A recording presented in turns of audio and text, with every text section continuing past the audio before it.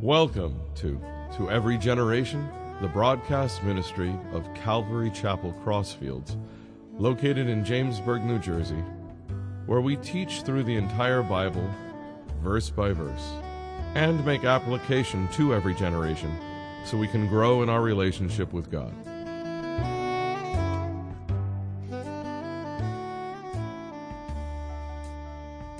This evening we're going to be in 1 Kings 13, and the last time we saw King Rehoboam, his brash and really crude attitude towards his subjects causes a split in Israel, and Jeroboam now becomes the king of the north, and Rehoboam becomes the king of the south.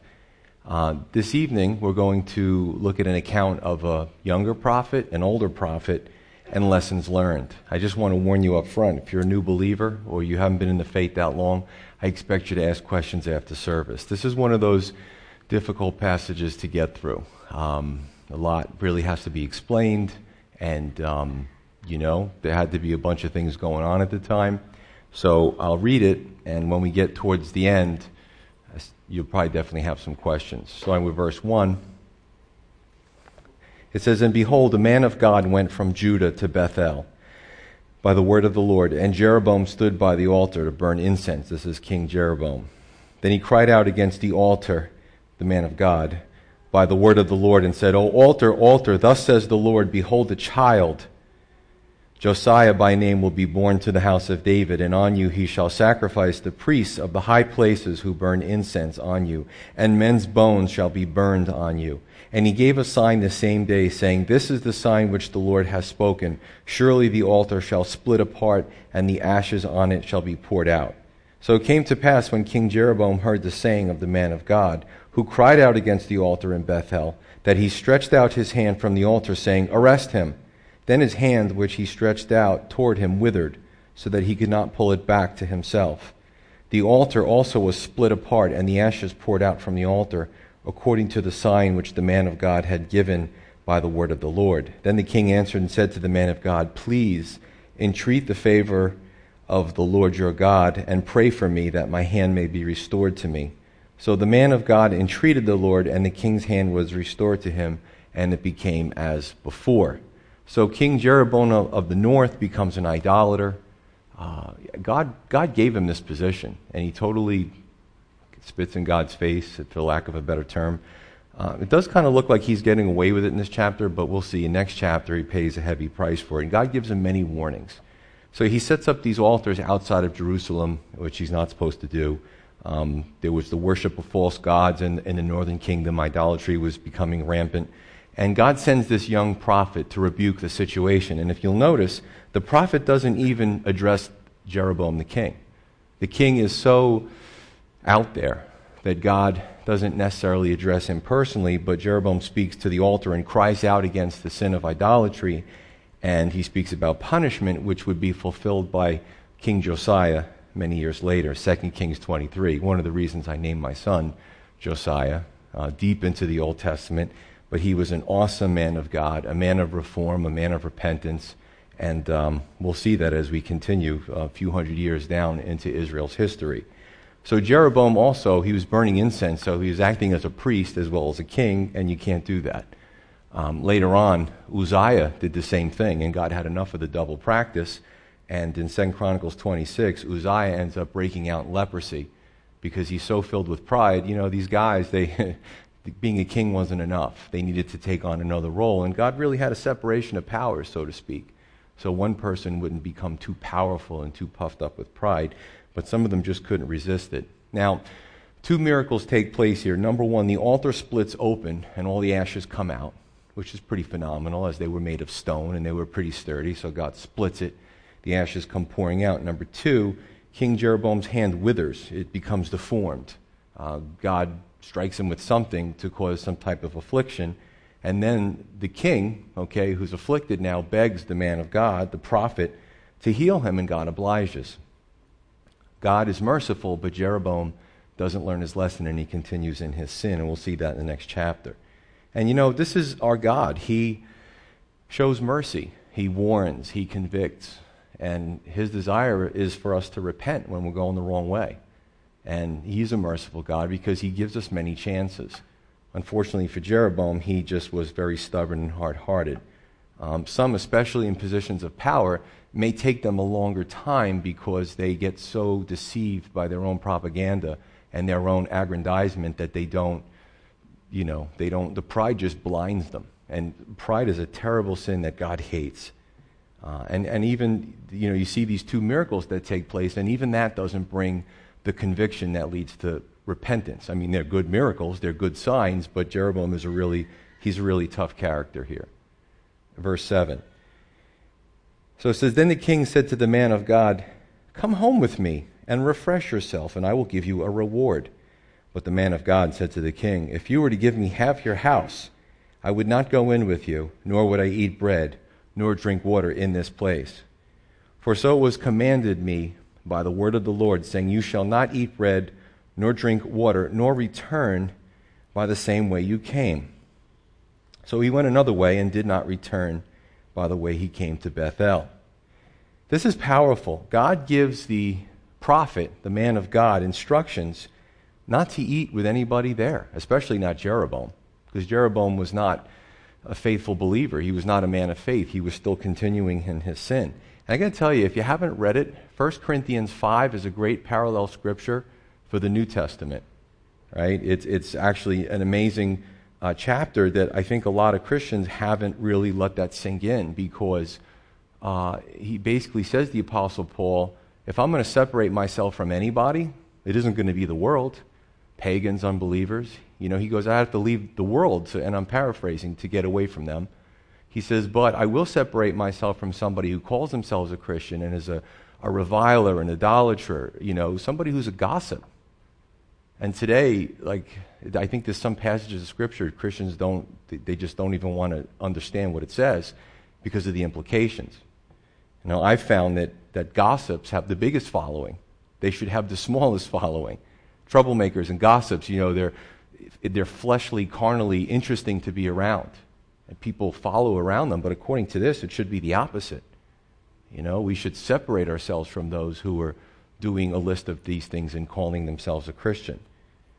Ministry, I can only tell you, can be and should be a lonely place sometimes. We're not going to be liked by everyone. And this man of God was not to be infected by the sins of this idolatrous region. They were calling themselves believers, but they were anything but. If we're doing the right thing as believers today, people will know that we love them, but they'll also know that we stand for the hard truth.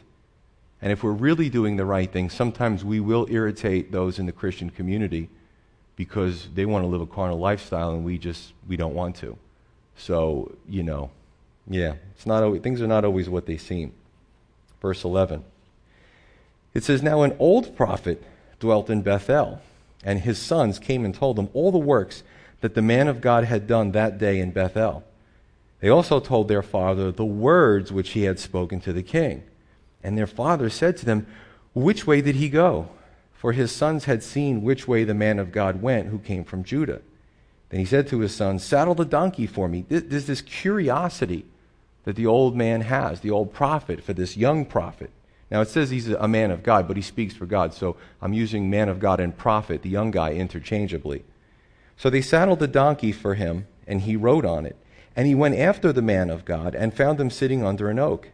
Then he said to him, Are you the man of God who came from Judah? And he said, I am. Then he said to him, Come home with me and eat bread. And he said, I cannot return with you, nor go in with you. Neither can I eat bread nor drink water with you in this place. So far, so good. For I have been told by the word of the Lord, You shall not eat bread nor drink water there, nor return by the way you came. So the young prophet initially does good, but he lingers in Bethel. Or he lingers. He doesn't fully make his way back to Judah, and that's a problem. Sometimes we can linger in our hearts. And we can linger in places we don't belong. We can linger on the computer too long. We can linger in social groups too long. We can linger when some are talking and we're lingering and we're listening. And we know it's wrong. We're convicted by the Holy Spirit, but we linger. And this is where the man went wrong. And the rest of the story is actually tragic. Verse 18.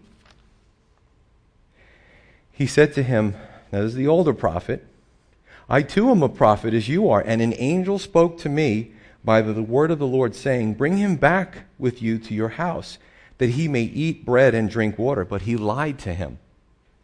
So he went back with him and ate bread in his house and drank water. You know, if Satan can't destroy us by attacking us, he will kill us with kindness. He will flatter us. He will lie to us. He will. It's interesting. I'm in Daniel 6 with Darius the king and Daniel and all his leaders say, "Oh, king, for 30 days no one shall worship any god but you." Hey, that sounds like a great idea. They couldn't get Daniel any other way, and they knew Daniel wouldn't worship a man. So they make the king make this law, this decree, and that's how they trap Daniel and throw him into the lion's den. But again, if Satan can't destroy us by attacking us, he'll do it by killing us with kindness, flattery, things that we want to hear. If you had strong instructions from the Lord, could anybody convince you to do the opposite? Well, that's what happened to this young, powerful man of God. This is where the story takes a turn for the worse. I mean, even Galatians 1:8, Apostle Paul says, if we or an angel of heaven preach any other gospel than it's already been preached to you, let him be accursed. He says it twice. He repeats it in verse 9. Whenever the Bible repeats something, it's something to pay attention to. And here, again, he lied to him, but this young man thinks that, well, this angel told him, so maybe I should change my plan. I mean, God is omniscient. He has foreknowledge. If he establishes something, could he ever say, gee, I was wrong. I'm gonna tweak that rule. People do that today, but that's not what God does. And this young guy succumbs to it. We wonder why the man of God, the young man, was so easily persuaded. Actually, people will say weird things to you. They'll if you're being discipled by somebody and you really trust them and they get a word of the Lord, and I don't think it happens every day. Sometimes there's an exaggeration, but you'll listen because you've submitted yourself to somebody who's been tested. However, there are some that say weird stuff. I remember listening to Chuck Smith. I forget what part of the Bible he was teaching, and he said a woman came up to him and said, now he was married, Chuck Smith, that this woman was going to be his wife. Whoa, ouch, that's weird. That's creepy. Obviously, it didn't come to pass. Sometimes a person just needs to be rebuked. Other times, you can politely say, that's great that he revealed his will for my life to you, so I will do it when he reveals it to me. You know what I'm saying? I'm just waiting for the message, and then I'm going to be off and running. So that's what you have. But understand this as well. What's the big deal? Eating bread, having a drink of water. In those days, if you ate a meal, it's really not like today. Today we, even go to, Amish country or Pennsylvania and you eat with like 5 other families. Doesn't mean much. But back in those days, when you broke bread with somebody, when you sat at their table, you were endorsing them. You were fellowshipping with them. And when we understand that, we understand why the Lord's Supper was so powerful. It isn't just, we were handing out juice and a cracker. No, there's a lot more to it. And when we understand that the disciples and Jesus eating together, he was forming them. He was the bread of life that they had to feed off of in a spiritual sense. So God did not want him eating with anybody in that area. They were corrupted. And it would cause compromise. And I would say this too, anyone in ministry or a pastor who operates as they want to be liked all the time, if that's their MO, they're compromising somewhere. Careful of that. Verse 20. Now it happened as they sat at the table that the word of the Lord came to the prophet who had brought him back, to the older prophet, right? And he cried out to the man of God, the young guy, who came from Judah, saying, thus says the Lord, because you have disobeyed the word of the Lord, and you have not kept the commandment which the Lord your God commanded you, but you came back, ate bread, and drank water in the place of which the Lord said to you, eat no bread and drink no water, your corpse shall not come to the tomb of your fathers. That means you're not going to make it back to be buried nicely. You're going to die. That's scary. This story is just bizarre in a lot of ways, because you see the transition with this old prophet and how he changes, and I'm going to wrap it up in the end. It's very unusual. But I just would say that today, for some, the desire is just to take a man of God or someone in ministry out of ministry. There are some that it's so weird, even in the church, it's such a carnality that it's almost a challenge to take somebody off that pedestal and then just walk away when they ruin the church or ruin the fellowship or cause division. It's really a sad thing. But you have to ask a lot of questions about this old prophet who hears from God maybe one last time in his life. And why is he an old prophet? Why is he referred to as somebody that really is probably not doing it anymore? Did he retire? As men and women of God, do we retire? Do we ever stop trying to hear from the Lord and act upon that? Does a pastor stop preaching because maybe his eyes are failing or he gets aged? I mean, when he's in his social life, is he still telling people about Jesus with his last breath? Retirement's a funny word for a person of God. Here's another question. What was he doing in Bethel if he wasn't condemning it? Bethel should have been condemned. What was this old prophet doing there? Maybe like many today, he started out good but became comfortable in that carnal climate. Sort of like Lot in Sodom and Gomorrah, remember? And he just kept making his way closer and closer, and then he became part of it. And there was a little bit left that God had to pull him out of there because he was almost a goner. But again, did he find Bethel? Hey, this place isn't so bad. These people are, they're not judgmental. Don't judge. They're pretty cool, whatever you do. And hey, let's just kind of hang out here. Did he think nothing of lying to the young prophet? And again, I don't know his mindset, but maybe he was, as somebody who used to do good, maybe he was desperate to see a man of God and to actually commune with him. Maybe his lie to him was a little lie, because he was trying to live the glory days of when God actually did use him. I'm just throwing a lot of conjecture in here. I don't know what the answer is. Did he know the consequences of his little lie? Because it does seem that he regretted his lie later on. It actually changes his life. And why would God speak to the old prophet? Well, we know that God spoke through Pharaoh Necho and told Josiah, don't go up to battle against the Egyptians. God spoke really through Samuel, through that's a weird situation in itself, and we covered this, where the witch conjures up and she's surprised. She sees Samuel, and he rebukes Saul. And the witch rebukes Saul. Very strange situation. God spoke to Cain. Cain, paraphrasing. Sin lies at the door. It's looking to take you out. But you got to master it. And what happens not long afterwards? Cain kills Abel, kills his brother. Sad, isn't it? God is a merciful God. See, when you read the Bible on face value and you don't take it for context, you can come up with all kinds of wild conclusions. But when you take the Bible, as I just did, Old Testament, New Testament, go all the way around, from Genesis to Revelation, there's a central theme. There's mercy. But it does appear that the old prophet, through this, starts to desire the right life. Okay? And again, the young prophet did, and again, I don't know this, so I love to say this is Pastor Joe's conjecture, but the young prophet, maybe he did those miracles and he was so lifted up with pride that the word maybe wasn't so important to him anymore. Maybe he could bend it a little bit because look, hey, he had Jeroboam hand withering and he speaks and the altar splits open. Don't know. I often say two things in ministry and they often sound contradictory. Number one, join us. Okay, now that I've said that, I've often said, and I'll say it again, it can be extremely difficult at times. They seem like they're almost at odds with each other, those 2 points. More should join and use their spiritual gifts and desire the higher calling that God has called them to. But at the same time, when they do that, they'll have to sacrifice, they'll lose some of their freedoms, they'll be rebuked, they'll have somebody, maybe being accountable in their life, and maybe it's a little bit uncomfortable.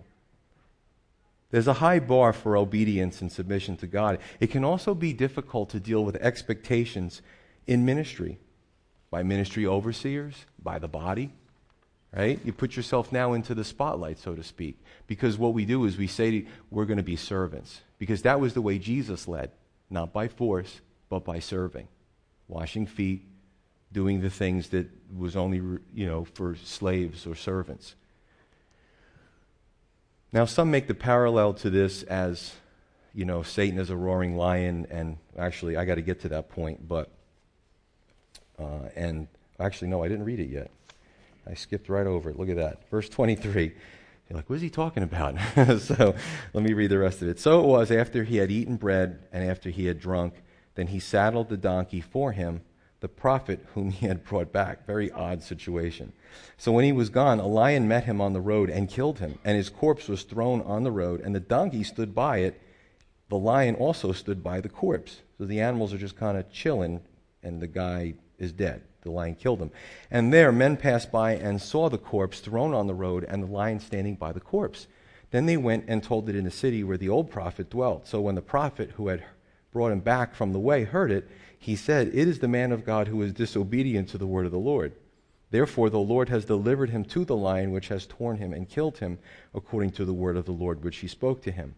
And he spoke to his son, saying, "Saddle the donkey for me." And they saddled it. Then he went and found his corpse thrown on the road, and the donkey and the lion, they're just standing there by the corpse. The lion had not eaten the corpse, nor torn the donkey. And the prophet took up the corpse of the man of God, laid it on the donkey, and brought it back. So the old prophet came to the city to mourn and to bury him. Then he laid the corpse in his own tomb, and they mourned over him, saying, "Alas, my brother." So it was, after he had buried him, what he spoke to his son, saying, "When I am dead, bury me in the tomb where the man of God is buried. Lay my bones beside his bones." I mean, he's got this now affinity towards him, this honor and respect towards, he wouldn't leave him in the street, and he buried him in his own tomb, and he told his kids, "When I die, I want to be buried next to him." For the saying which he cried out by the word of the Lord against the altar in Bethel and against all the shrines on the high places which are in the cities of Samaria will surely come to pass. Again, there's, why is this? There's a high bar. God calls us to obedience. And if we're in ministry, James 3:1, especially if we're teachers or have authority, we're held to a higher standard. That can be rough. But you know what? The only way to do it is by asking the Lord to fill us with the Spirit, because there really is no human way that we can do it. It has to be an exercise of the Spirit, period. So after lying to the young prophet and getting him killed, the old prophet, he's broken up about it. He honors the dead prophet and carries on the message where the young prophet left off. All I can say is people are strange, but so this is what happens. I mean, maybe this is repentance. I've seen this where carnal believers are going in their carnality and they experience such a tragedy by their own hands, by their own making, that they turn their lives around and get serious about walking with God. Old Testament, New Testament, you see this. This old prophet was unfulfilled. And when he heard that there was this great prophet who challenged the king, he had to see him. And he even lies.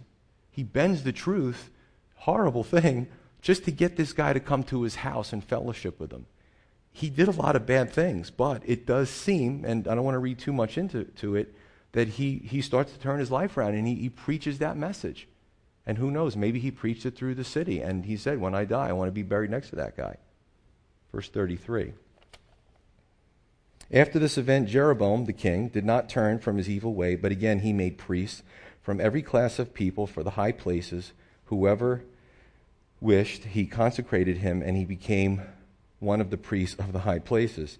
And this thing was the sin of the house of Jeroboam, so as to exterminate and destroy it from the face of the earth. So, worse consequences in the next chapter. He doesn't learn from this, but basically he doesn't change his ways.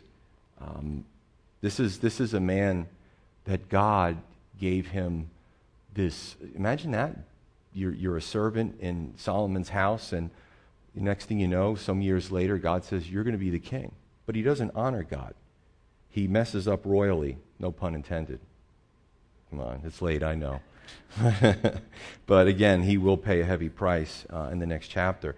So what happens is the monarchy and the people continue in declension, spiritual declension. And in 722 BC, the Assyrians come and conquer the northern kingdom.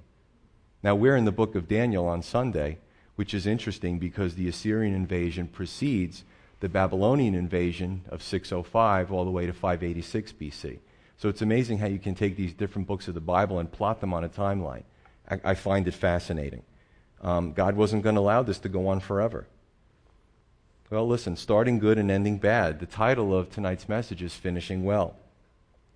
The young prophet started awesome, but he was supposed to separate himself from carnal believers. He was supposed to trust God and not compromise. But little by little, he ended up dead because he was disobedient. God expected more from him. Now, again, if you want to ask me my opinion, I think that when he died, the Lord accepted him. You know, Moses couldn't go into the promised land, but Moses was a great saint. Moses was a hero of faith.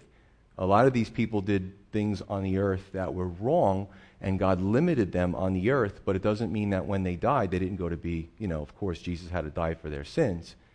But my opinion is it was a grave mistake. He was disobedient, but, I don't think that changed his salvation. But I could be wrong. Second thing is we see King Jeroboam starts out good as well, and God gave him so much, but because of his paranoia, if you remember the last chapter, King Jeroboam was paranoid about the southern kingdom. Instead of trusting God, he became an idolatrous fool for a king and put his country on that path of spiritual declension. His sin started when he stopped trusting God, and he started looking to the circumstances and people. A lot of good lessons here. Here's an interesting note. The old prophet started out good because he was called a prophet, right? See, at some point, he must have been good, falls into, maybe loses his fire, falls into carnality, not so good and bad in the middle, and then it appears that he turns it around for good, carrying the young prophet's message. So I guess in the Bible you can say that there's hope for anyone. Firmly believe that. I mean, we know, I don't have to mention names, but if you've been around long enough, you know many famous people in ministry, right? In ministries, Christian ministries, big ministries, the church, whatever. They start out good but end poorly. Then the question is, what about us? It's a perfect message, the parallel with Daniel chapter 5 that we just covered, mini tekel upharsin, right? If we're weighed by God and he puts us on that divine balance scale to see what we're worth as far as in a spiritual sense, how will we come up? We know Belshazzar and Babylon came up negative. They came up wanting, and God had to judge them. And I'm sure we've seen many examples of those that started out even with a bang in ministry and fizzle out at the end. However, I think the most important thing that we can look at this person and we could Google a bunch of names, but the bottom line is what's really important when we go home is the person that we look at in the mirror. Where are we now? Well, if we're here on a Wednesday night, that's pretty awesome. It's a good start. These are the faithful soldiers, a lot less than on a Sunday. But the key is that we continue in our relationship with the Lord, that we continue to seek the Lord's face, that we continue in His Word, that we continue to ask for the filling of the Holy Spirit so that the Lord can help us to end well. Let's pray.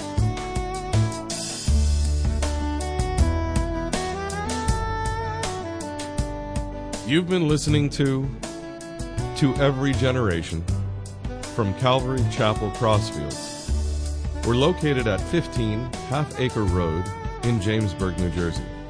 We meet for Bible study Wednesdays at 7:30 p.m. and Sunday service begins at 10:30 a.m. On Sundays, we have children's church for all ages, in addition to infant and nursery care. You can find out more about the ministry here at Calvary Chapel Crossfields by going to cccrossfields.org. Thanks for listening, and may God bless you.